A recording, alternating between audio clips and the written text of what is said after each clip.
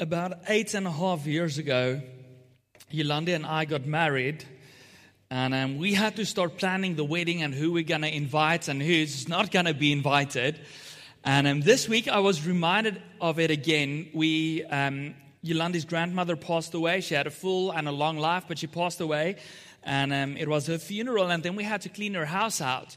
And afterwards, this was left, and this was the invitation to our wedding more than 8 years ago. And I remembered like the whole process of inviting people again. So back then, I was still a student, but I was also working as a youth pastor, and I was part-time helping out at my dad's church. So we were involved in 2 churches. And we told everyone we're going to get married, we got engaged and everything, but we didn't send out any invitations yet. And the next moment, we started hearing people complaining that, like, why was this person invited and I was not invited? And created like these little mini fights because some people felt like they were left out, others were invited and they were not invited. And we're like, but we haven't sent out invitations. We haven't invited anyone yet. And at the end of the day, what we did is we got married in my dad's church, and we said, like, anyone who wants to come to the service, it's open, just come. And we're not going to invite anyone or not invite someone, and then someone is angry. So we're just going to open it up for everyone to come. And at the end of the day, it was a great wedding where a lot of people showed up to church to share the beautiful day with us. But what I realized is this. An invitation can really make or break you, right? Because an invitation can make you feel important. An invitation can make you feel valuable. If someone invited you, it makes you feel like they see you. It makes you feel like they care about you. It makes you feel like you're worth something. But at the same time, it can break you. Because if everyone is invited to something and you're left and you weren't invited, you feel like you're not valued. You feel like you weren't seen. You feel like you're unimportant to them. And at the end of the day, a little invitation can not only make or break you, but it can also lead to a place where you can learn new things, where you can experience new things, where your life can change, or where you can stay where you were because you weren't invited and your life stays exactly the same. So that is why we started this series. I was invited to talk about what it means to invite people to journey with Jesus. And often if you grew up in church, you might have heard the word evangelism or missions or something like that, and it sounds like this big concept or this foreign concept, or it's like, you get missionaries who go overseas and they work overseas, or all these weird things, and you're like, that's not me, I'm just a normal person, I'm not that good, or I'm not that important. But in this series for the next 3 weeks, we'll be looking at this topic, I was invited, and see what it really means to help someone to meet Jesus. And today, the first part of our series is called Hear, See, Invite, Repeat. So let's try that together. Hear, see, invite, repeat. No, you didn't get it. Okay, it took a moment. Right? It took a moment, but you almost got it. Hear, see, invite, and repeat. So that is our topic tonight. And we're going to look at this process of what it means to follow Jesus and what it means to invite other people along us on the journey of following Jesus. Is it really difficult? Is it really complicated or not? And what we're going to do tonight is we're going to look at the life of Jesus himself, how he invited people to follow him, and how that led other people to repeat that process. So we'll be reading from John 1. If you have your Bible here, you can open to John 1, verse 35. To verse 42. I'm going to read from the New International Version. If you don't have your Bible here, it's going to be on the screen, and you can follow along there as well. If you've got a cell phone, download the YouVersion Bible app, and then you've got all the translations of the Bible on your phone. Okay, so John 1. Jesus just started his ministry, okay? So he's kind of like wandering alone on his own.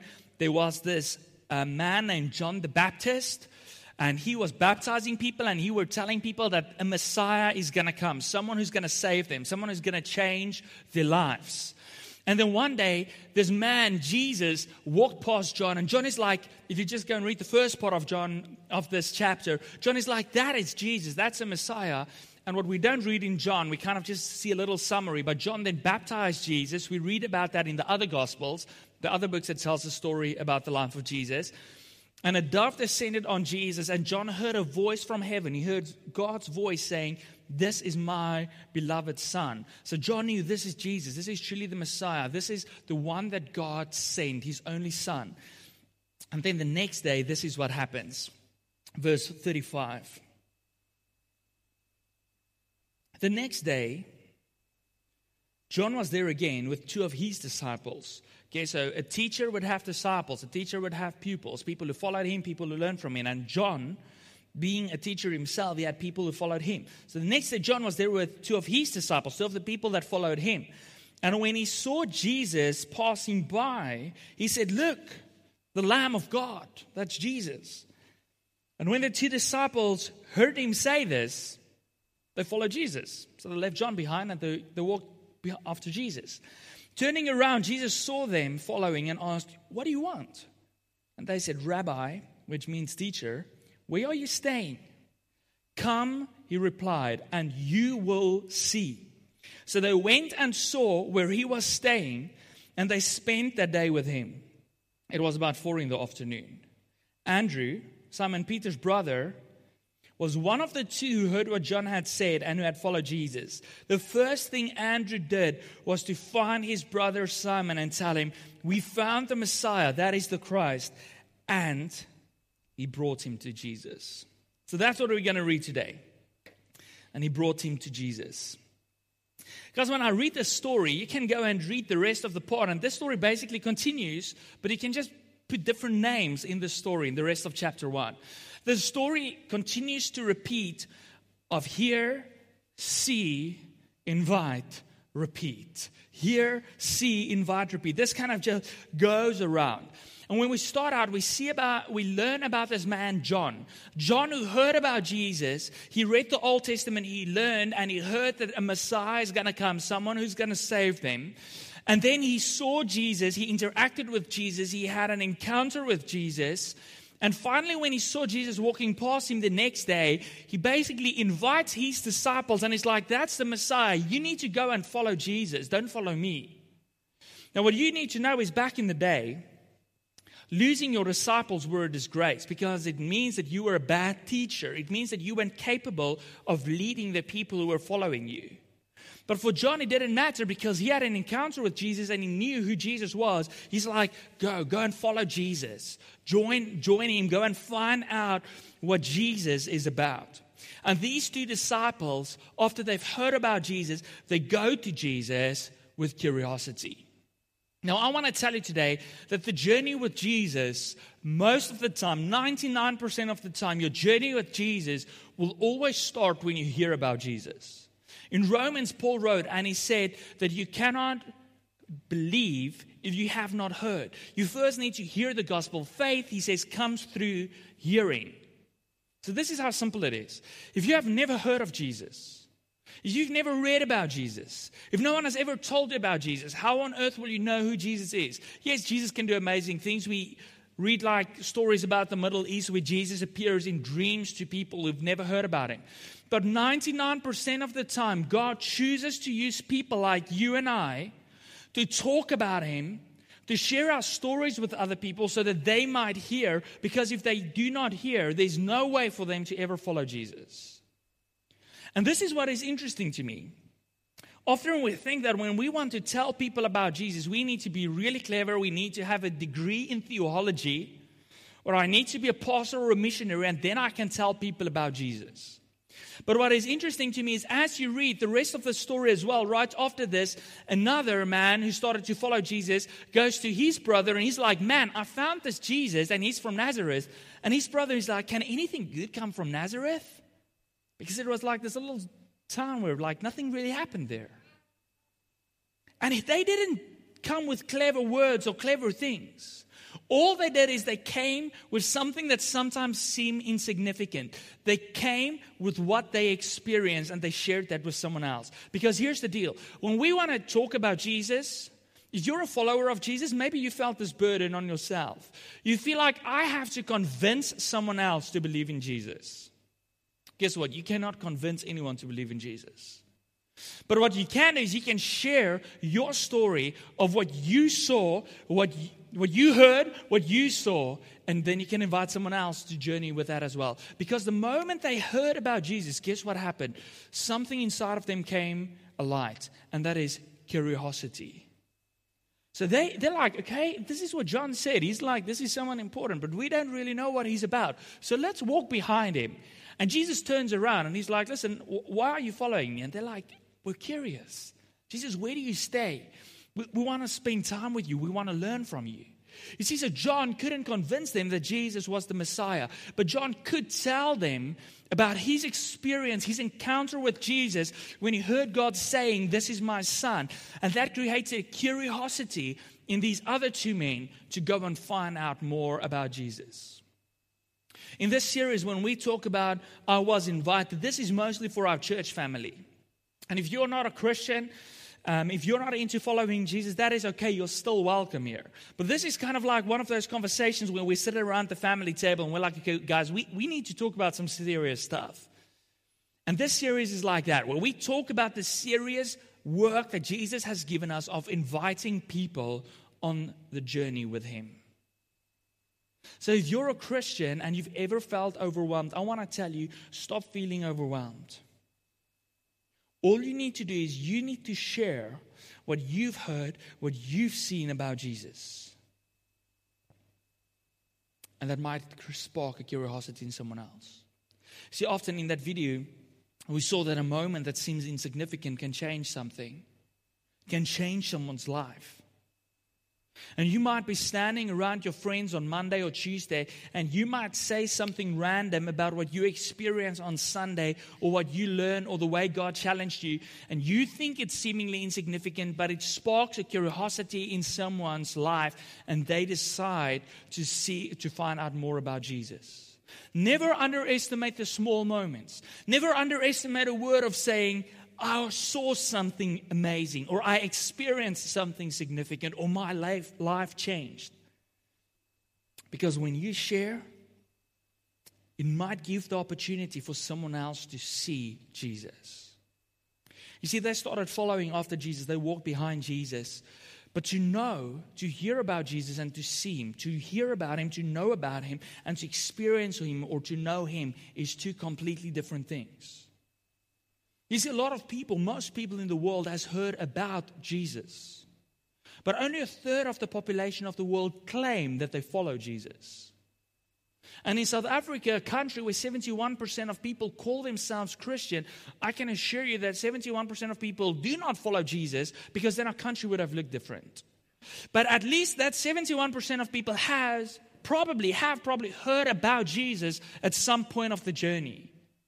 And there's a difference knowing about Jesus and knowing Jesus. There's a difference between hearing about Jesus and seeing him, experiencing him, spending time with him. These disciples followed after Jesus and they're like, Jesus, where do you stay? And I'm like, why did they ask him that question? Why didn't they ask him like, Jesus, who are you? Or Jesus, tell us something significant. Or Jesus, heal us. Or Jesus, change our lives. Why did they say, Jesus, where do you stay? And I think they said that because what they said is, Jesus, we want to come and stay with you for a while. We want to spend time with you. We want to experience what it means to talk to you, to hear your voice, to see you in action. And Jesus invited them along. He's like, come stay with me, come spend time with me. And for 3 years, these guys followed after Jesus. For 3 years, they saw him doing miracles. For 3 years, they heard him preaching. For 3 years, they saw him driving out demons. For 3 years, they saw things that they struggled to explain. But some of it is written in the Gospels. It's interesting to me. I did a year after school, I did some corporate marketing. And it's interesting to me that the best marketers in the world are the guys who truly believe in what they sell. Now you get these guys and they will call you. And they're like, sir, I'm selling life insurance. But you can really hear that this guy is basically just reading something to you. You heard about it, he learned some words, but he has no idea what he's selling. He doesn't really know what it's about. And then when you talk to someone like that, it's really easy to tell them like, you know what, I don't need this product, so I'm just going to put down the phone. But then you get people who truly believe in the products. And they're like, sir, you might die. and what is going to happen to your wife. Imagine you die today. How will your wife pay the bond of your home? How will your wife take care of your kids?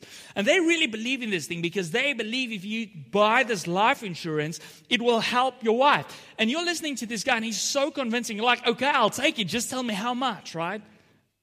When I was working as a marketer, that's the first lesson they told us. You cannot sell what you do not believe in. And that is why you get marketers and they will say like, he can sell ice to an Eskimo. You see, if you think an Eskimo doesn't need ice, you're not going to sell it. But if you believe that his drink is not cold enough, you got to convince him to buy some ice because his drink is going to be better if it's got ice in it. You can only sell what you believe in. You can hear about Jesus, but if you do not believe in Him, if you do not put your trust in Him, if you do not follow after Him hard, if you have not experienced the life change that it brings in your own life, you're going to have a hard time inviting someone else to follow Jesus.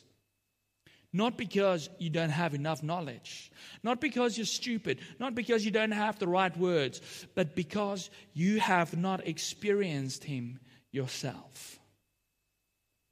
These guys heard about Jesus. It sparked a curiosity. They asked Jesus if they could spend some time with Him, if they could see Him at work, if they could see what He's doing, if they could experience Him. And then something amazing happens. We read in verse 42 that Andrew immediately, he heard about Jesus. He doesn't call his brother, Simon Peter. He doesn't call him. He's like, I've heard about Him. It doesn't mean that He's truly God. It doesn't mean that He can change lives. It doesn't mean that He can heal anyone. I first need to experience Him. So he hears about Jesus. He spends time with Jesus. And then immediately after he experienced Jesus, not after 3 years of training, not after he's learned to say some clever words, immediately he goes to his brother. He goes to find his brother. And he invites him. He's like, dude, you need to come and meet Jesus. You know what's interesting to me is this excitement that you can almost sense when you read this. He's so excited. He's like, dude, I found Jesus. And it is amazing what He can do. It's amazing what He teaches. You will not believe the way He changes lives. I have to share it with you, brother. And he just kind of brings Simon Peter along. And what I learned when I read this story is that an invitation is a natural response of a heart filled with joy. A heart filled with life change. A heart filled with an encounter with the living God. You cannot sell what you do not believe in. You see, you cannot make an invitation if you've only heard. You cannot make an invitation if you've never heard. You can only make invitation after you've heard, after you've seen / experienced, and then you can invite. And that is the process that continued throughout the Bible. And there was never do we read that someone had to go through a course, or that someone had to be super mature, or that someone had to spend a couple of years with Jesus before they could invite. Every time someone had an encounter with Jesus, it was like this thing that just bubbled out of them. It was this excitement. And they just had to go and find everyone and say like, dude, you need to join me in this thing. In John 4, this woman at the well, at first she doesn't know who Jesus is, and she heard about the Messiah. She spends time with Jesus, and afterward, her life is messed up. She had so many men in her life, and Jesus just confronted her on that straight away. But she gets up, she runs into town. The same people never want to spend time with her, and she's like, you need to come and see what this Jesus is about. You see, invitation is a natural response of a heart filled with joy. Once we have experienced the life change that Jesus brings, we cannot contain it for ourselves. I grew up as a pastor's kid, and I heard about Jesus all my life. And today I'm a pastor myself. But often the story doesn't turn out this way. Often people grow up as a pastor's kid, and then when they grow up, they decide to not follow Jesus anymore. They decide to go a different route. They decide to turn their back on Jesus. And I always wondered, why does that happen? And I think one of the biggest reasons that's happening is because often we hear about Jesus, but we never experience Him. We never encounter Him. Our lives are not truly changed by Him because we're okay with head knowledge instead of heart knowledge. We're okay with hearing about life change instead of experiencing it. We're okay reading about the miracles that Jesus has done through His church, but I never seek it out myself. I never ask God to work through me. And I think often people grow up in this house where they hear about what Jesus can do and they hear about who Jesus is, but they never see that, they never experience it. So at the end of the day, they think it's a dead religion and they turn away from Jesus. I'm here today because I believe it is worth following Jesus. I believe my life, I can give my whole life to this cause because it can change the world. It changed the life of this man. It changed the life of John. It changed the life of the lady in John 4. It changed so many lives. And every time a life was changed, a natural response was to invite someone else. I want to challenge you to go back home and to go and read the rest of the story. I couldn't put all of it on the screen, but if you continue to read after this, Jesus calls another man named Philip. And we read that Philip, Jesus invited him. He's like, Philip, come and follow me. And Philip spends time with Jesus. And then he goes immediately to go and find his brother Nathanael because he couldn't contain it. And often I hear people saying like, man, I want to invite people to church, or I want to invite people to follow Jesus, but I don't know how. It starts with telling people what you've experienced. John told the disciples what he saw. No clever words, just what you experienced. And then people are like, but I don't know who to invite. No, we live in a city where people doesn't want to hear about Jesus, or I might insult someone at work. Listen, you cannot insult someone with your own story of life change. You can insult them with wisdom and all kinds of knowledge that you convey in the wrong way. But you cannot insult someone if you tell them about how your life has changed from bad to good, from death to life, from sickness to health. That's not insulting. You see, but once you experience Jesus, once that life change happens, you will find anyone you can. You will pull your brother in. You will pull your mother in. You will pull your dad in. You will pull your colleagues in at work. You will pull the people in that you hang out with after work, the people that you kite surf with, the people that you play golf with, the people that you do art with. And you will just share with, will want to share with everyone because it will just bubble up out of you. And I know what you might be thinking still like, but dude, I'm just an introvert, man. I'm not that good with words. I'm not like you. You know who was really good with words? Simon Peter. Jesus called him the rock on which the church would be built. And after Pentecost, after Jesus poured out the Holy Spirit, Peter gets up and Peter walks out of the place. And Peter, with the power of the Holy Spirit, starts preaching. And 3,000 people were baptized that one day. Can you imagine how you baptize 3,000 people, man? I don't think you even dunk them. I think you just put up a sprayer and you're like, just run through, guys, just run through. Okay, we're at 50. Keep going. We're at 100. Peter preached one sermon and 3,000 people decide to follow Jesus. You're like, Louis, I'm not Peter. I'm like, you don't need to be Peter. Do you know how Peter got to that point? Let's go back to our story quickly. Let's go back. Andrew. How many times do we read about Andrew in the Bible? I don't know, not a lot. I don't see him doing a lot of massive things. How many times do we read about Simon Peter? The whole time, man. He's always doing something crazy. Andrew, Simon Peter's brother. The first thing Andrew did was to find his brother Simon and tell him, we have found Jesus. You see, you might not be a Simon Peter. You might not be the guy who's capable of preaching to 3,000 people. But do not ignore the small moments. Do not ignore the little message that you can share, or the person at work that you might say a simple word to, because you never know. You might not be Simon Peter, but you might be Andrew. You might be the guy who leads someone else to Jesus, who leads 3,000 people to Jesus. And that's okay if you only invited one, if you only knew one, and you invited that one, as long as you did that. Never underestimate what your story can do. I always think about Billy Graham.